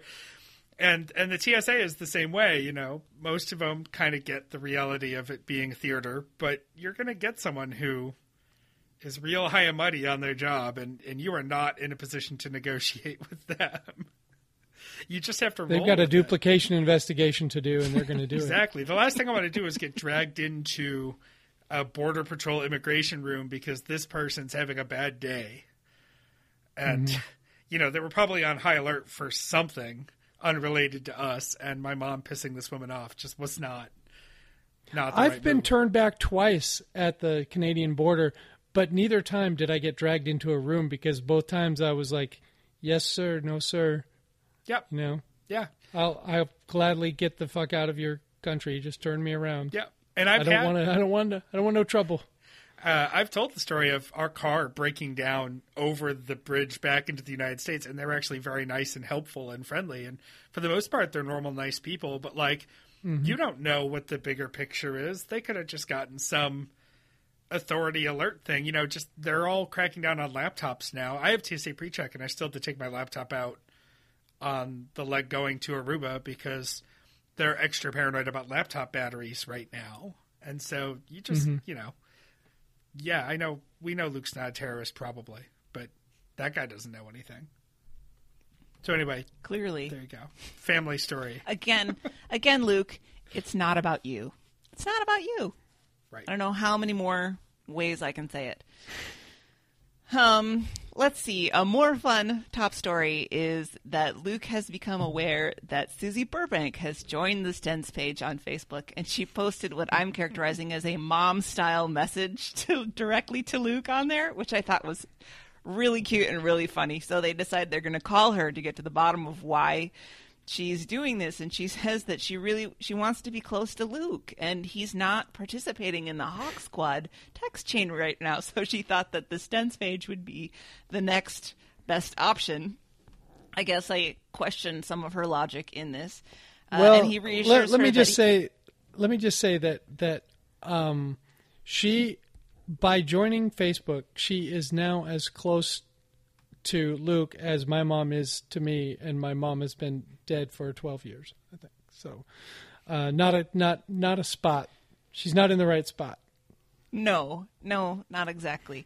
But the other reason is that Walter was mentioning something on the Stens page, because he's been a member for a while, for 6 months or a year or something. He's chimed in a couple times. Yeah, he commented on something about Lord of the Rings, as I would expect. And Susie was like, oh, the Stens page, that might be fun. And she's liked the Tens that she's met, and she thinks that we're all very nice people, and she wants to interact more. And I think that that is absolutely sweet and lovely.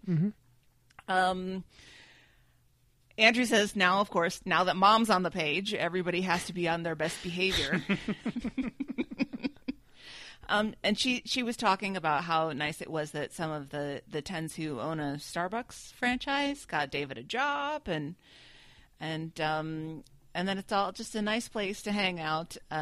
She gets a little worried that Luke wants her to not be on the Tens page, and he says, no, you just please don't listen to the show. You're welcome to be on chat on the Facebook page, but please just don't listen to the show. And she says that she probably won't. And then he talks a little after she hangs up, I think, about sometimes there are people who are like micro celebrities in the TBTL universe who have come into proximity with the fans, and how that's kind of a thing that they have to adjust to, or a little bit strange, and how, you know,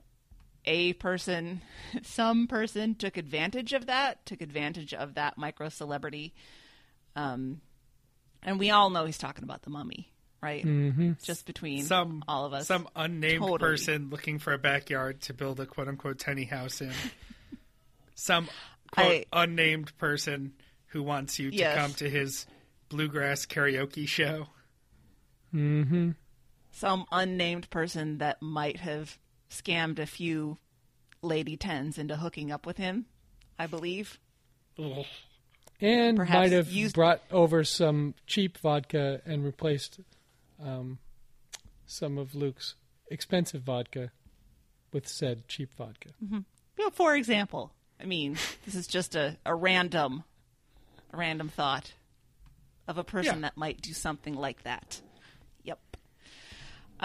Then they get to the end of this show, but they want to make sure they include this story that Stu sent in about the Arcade Phelan Legion, where the Minnesota live show was, and there was a brawl of 150 to 200 people in the parking lot.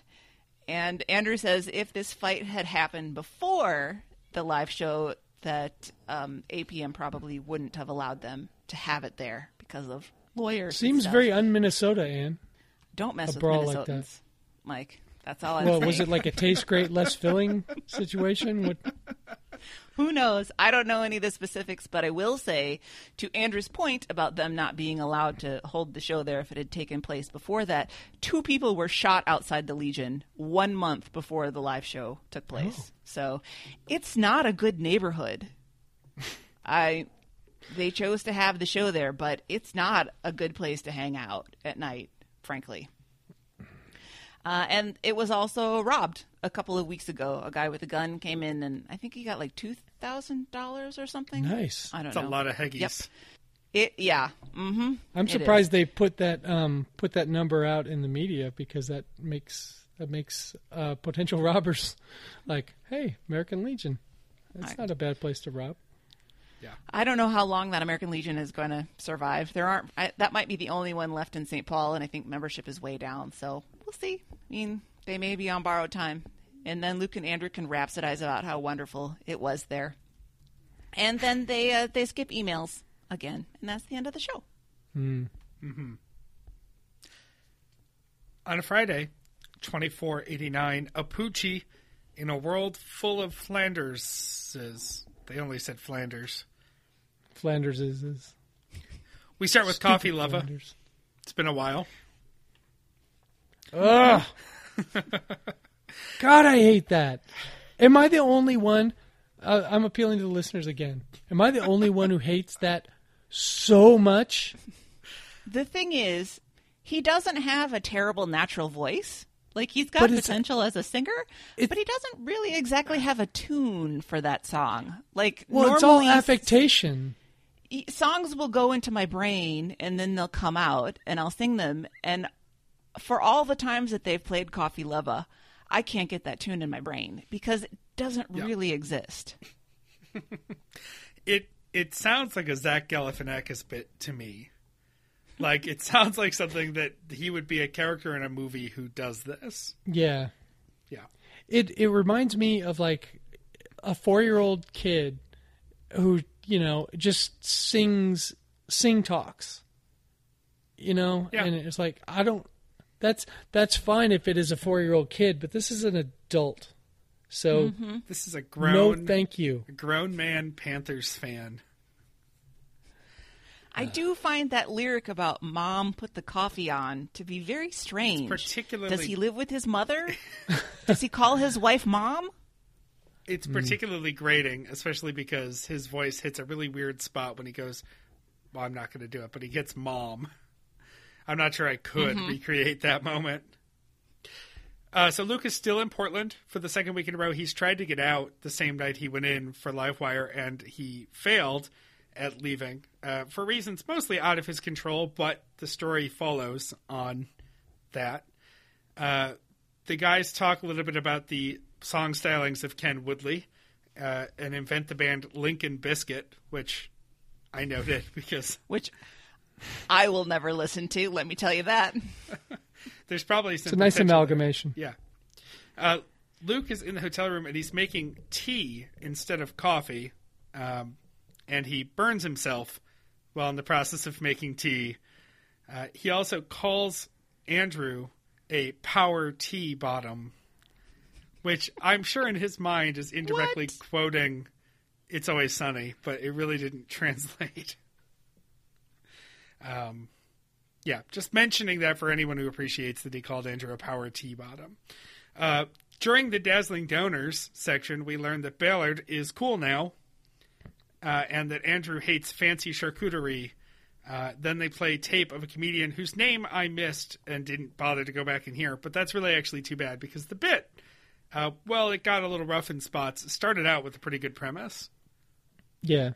Yeah. Mike, Ballard is cool now. When's the last time you went to Ballard?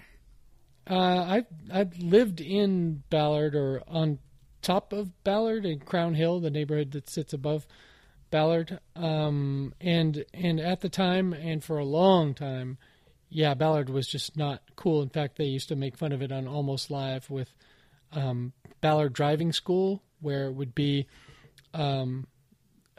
they'd get in the car with the old person that was trying to get their driver's license, and they would say, "Okay, now open the door and put your seatbelt out, to drag along the ground, and now we're pulling out on the road.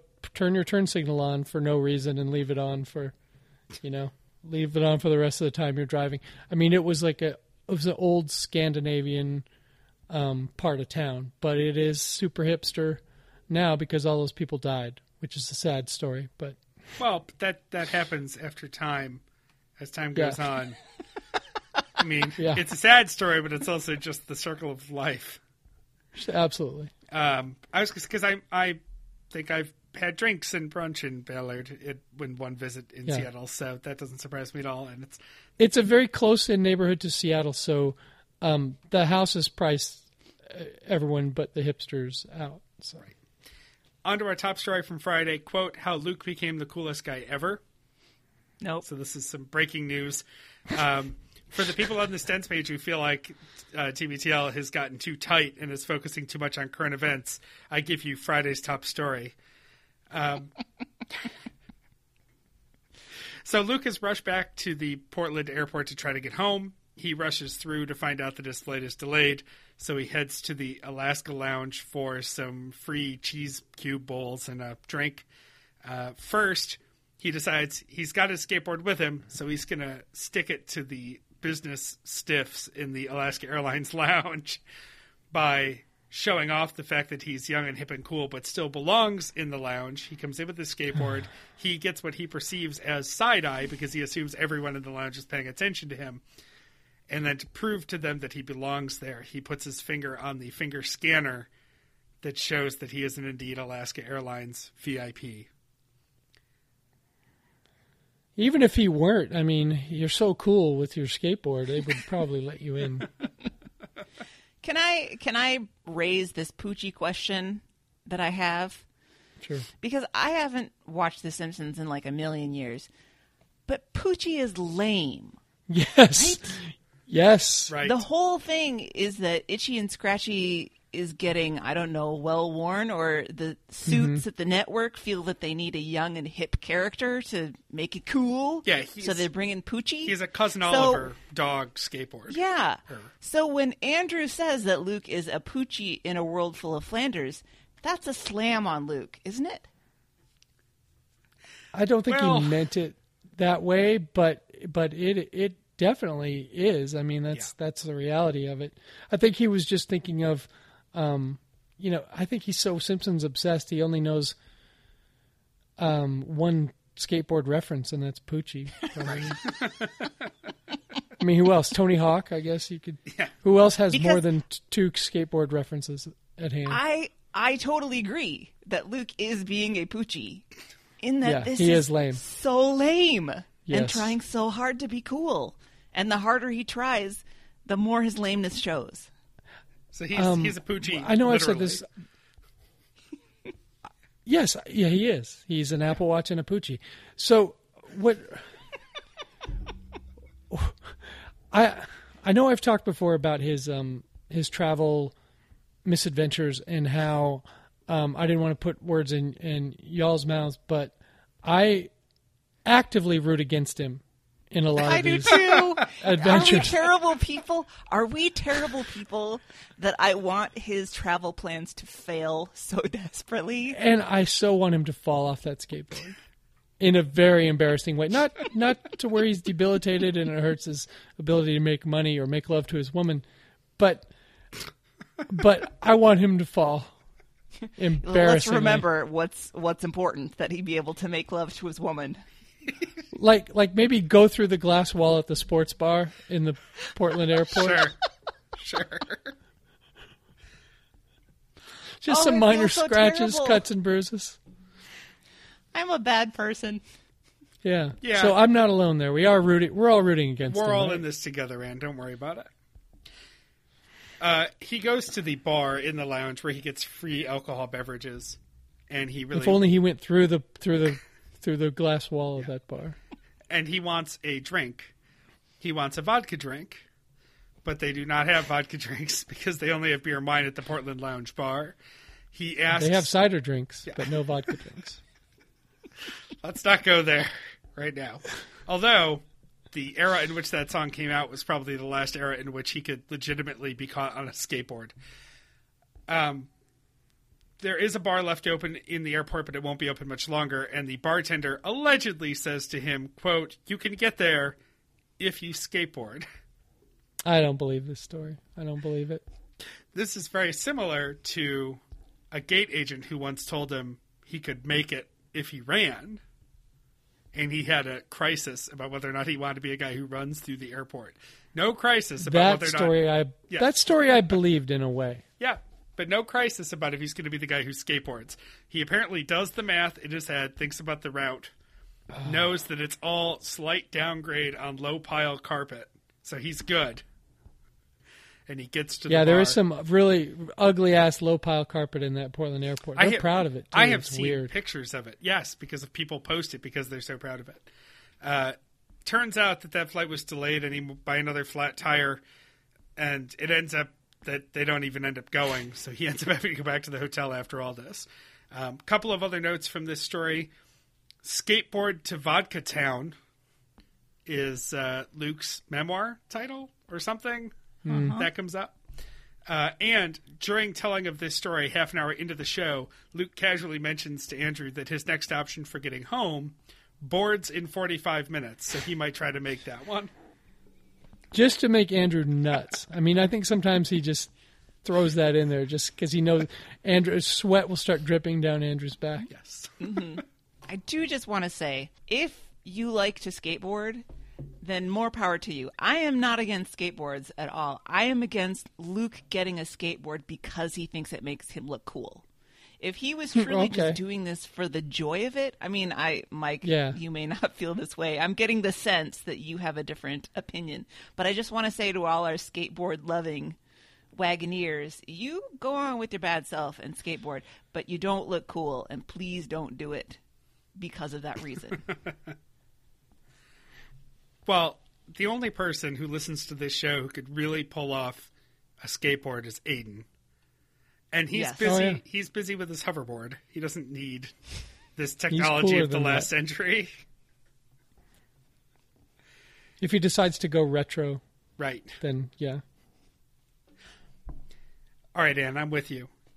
We get an email frenzy, which I love only because I love the email frenzy intro. I do too. I have at times in the past lobbied for an email frenzy, and it has not happened. I was glad that it happened today.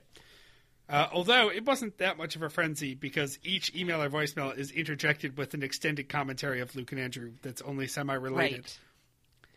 Right. The only difference between doing emails and the email frenzy is that they play music in front of the email frenzy.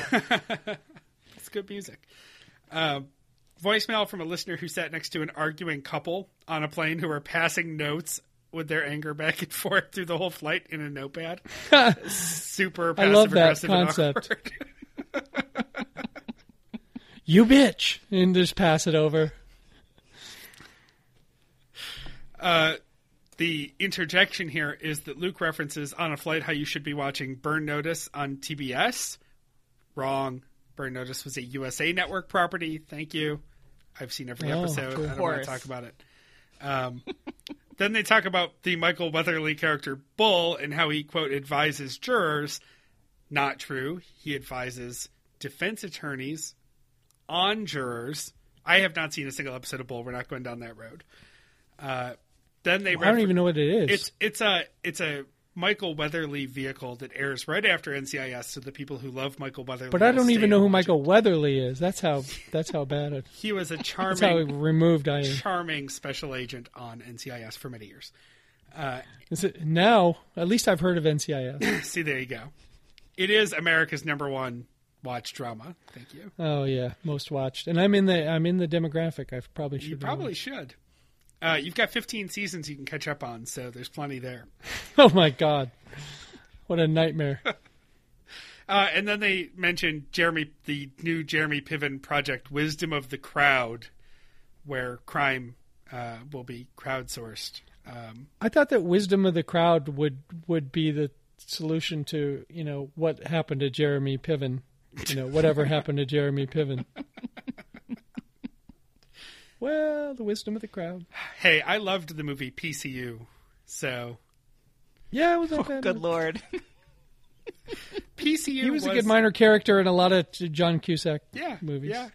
He makes a really good best friend character. All right. Then we get another email. This is the $20 sandwich email. If you're looking to perhaps tip your way into a better room or bribe, if you will, you sandwich a 20 between your license and your credit card because you have to hand those things over at the front desk when you arrive. The flaw that I see in this, not that it's not worth trying, is that so many times now when I check in, and I travel fairly often, as listeners know, because I like to try to host from different places, they often have your room ready, especially if you get there later in the day. They've already printed out your crap and made your room keys and just tucked them into a sleeve. True. And they just hand it to you when you come in. So I think you've got to get there pretty early in the day for this to work. Right, all the rooms are open and Right. Game on. So if I remember correctly, I'm going to be at a Sheridan in the suburbs of St. Louis next weekend. I still can't stay at a Sheridan, given my experience, because I had to stay in Sheridan for so many years. I'm shell shocked, and I refuse to book a Sheridan. I'm just hoping that I get there in time to go out on the yard before they put me in for the night. Right, get out to the weight pile and yeah. The business center is just a couple of typewriters. It's very awkward.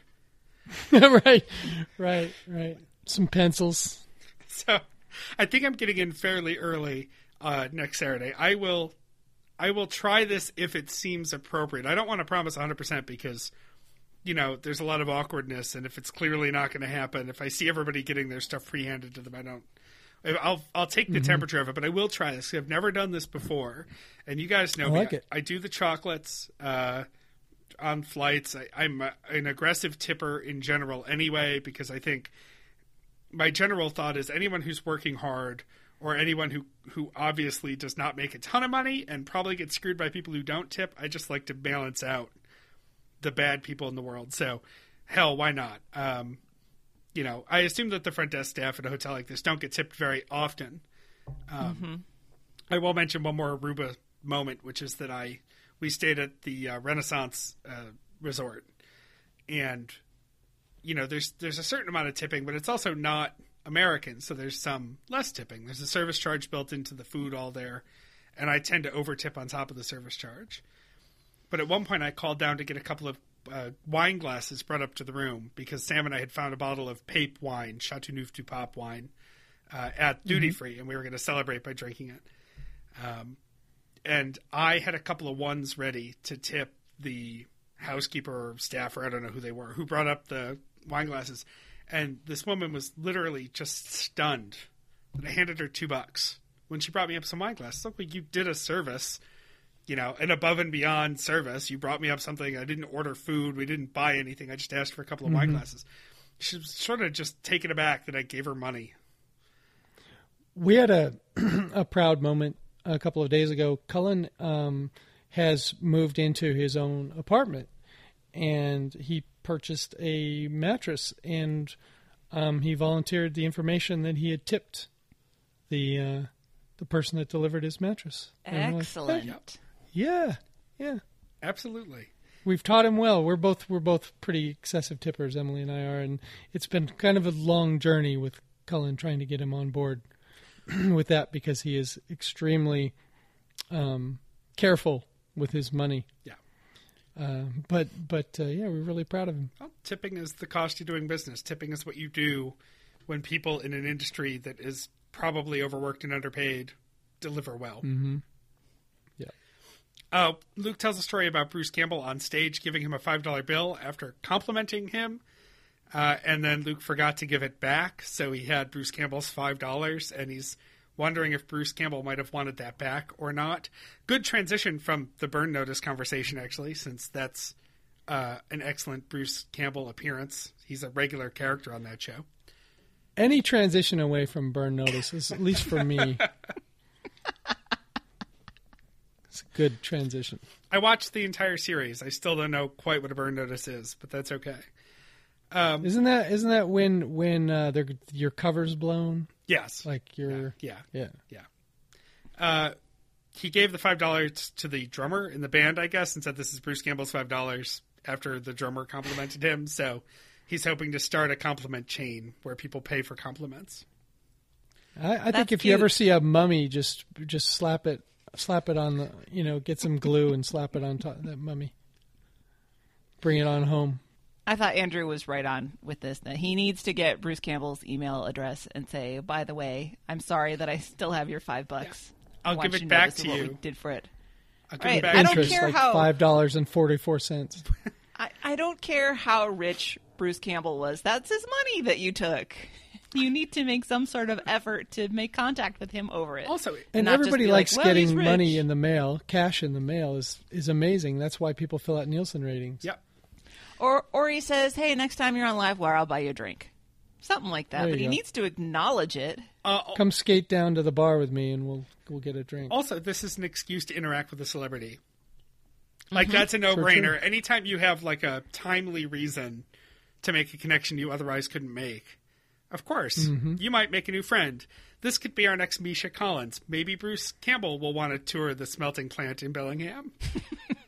Like, I probably wouldn't even feel like I had to go to the bathroom, but if I saw Chris Hayes duck into the bathroom, I'm going to go sit next to him in the stall, Absolutely.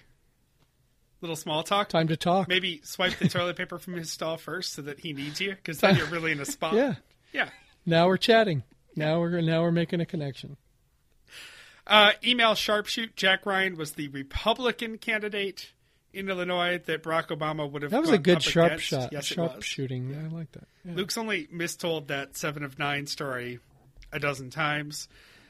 Also, he keeps saying Star Trek. It's Star Trek Voyager for 7 of 9. So if you didn't watch that far-flung, split off of the Star Trek tree.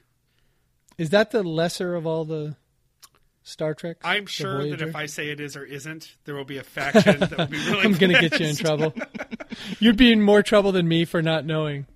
You know, I remember the early... For having an opinion, you're going to be in more trouble than I am for not knowing anything. I grew up in a Trekkie household. I watched all of The Next Generation, and I've gone back and rewatched. If the reruns come out, I'll sit and watch Next Generation. I've seen my fair share of Deep Space Nine and Voyager, but I wouldn't say any of them hold a candle to The Next Generation or the original series. Mm-hmm. Now, the real argument is who was the better captain and which was the better series between the first two. Oh, let's not go back into that. That's an unwinnable argument. Right. They need to arm wrestle for that. And then we get a voicemail of another drunk TBTL slowed down. I never get enough of that. It's always the greatest thing.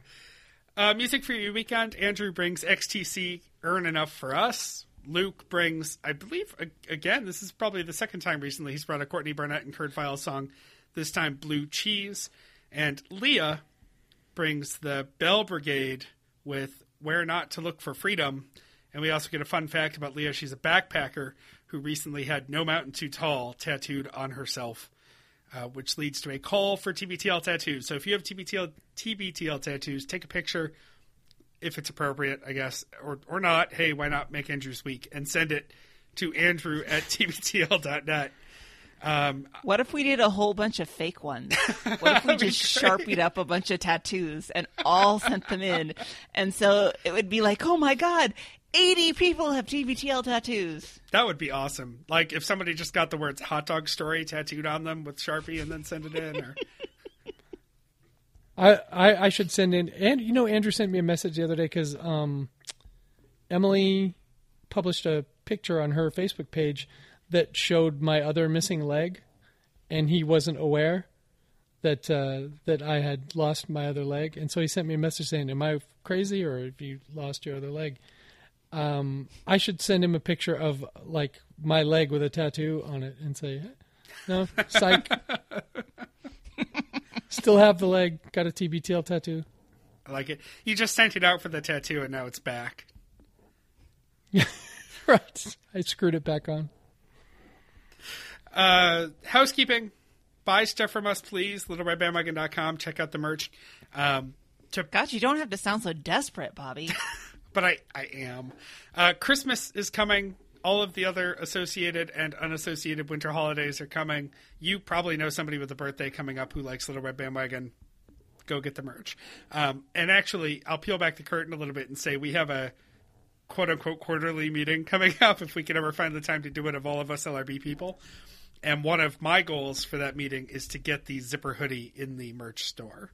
I thought you were going to say one of your goals was to have it offsite and funded, Yeah, exactly. We're having, the LRB delegation is going to be traveling to New Orleans, and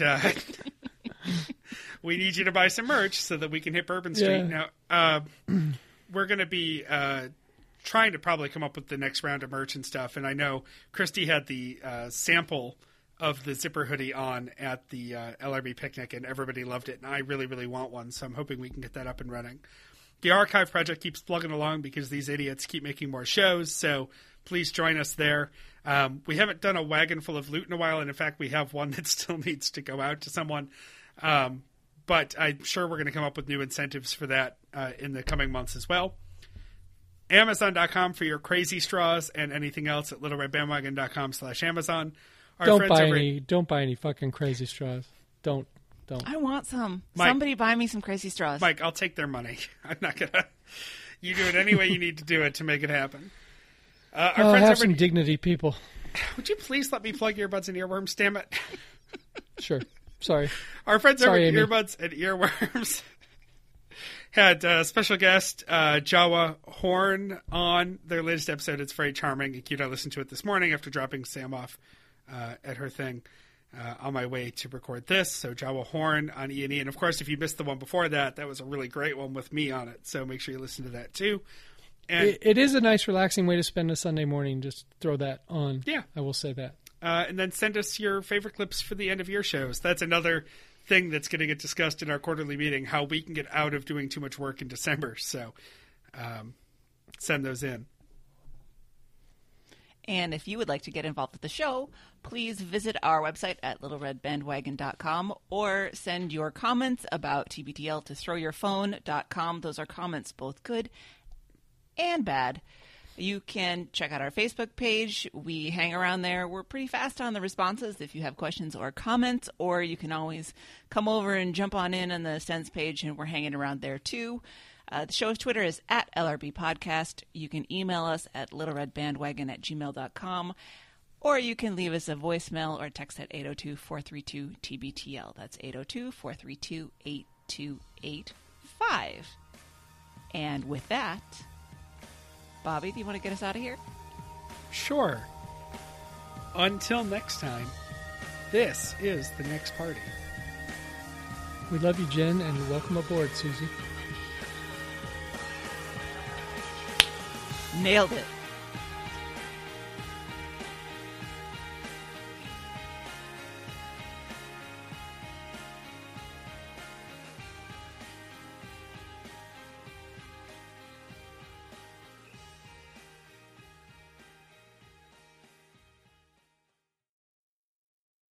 Pies.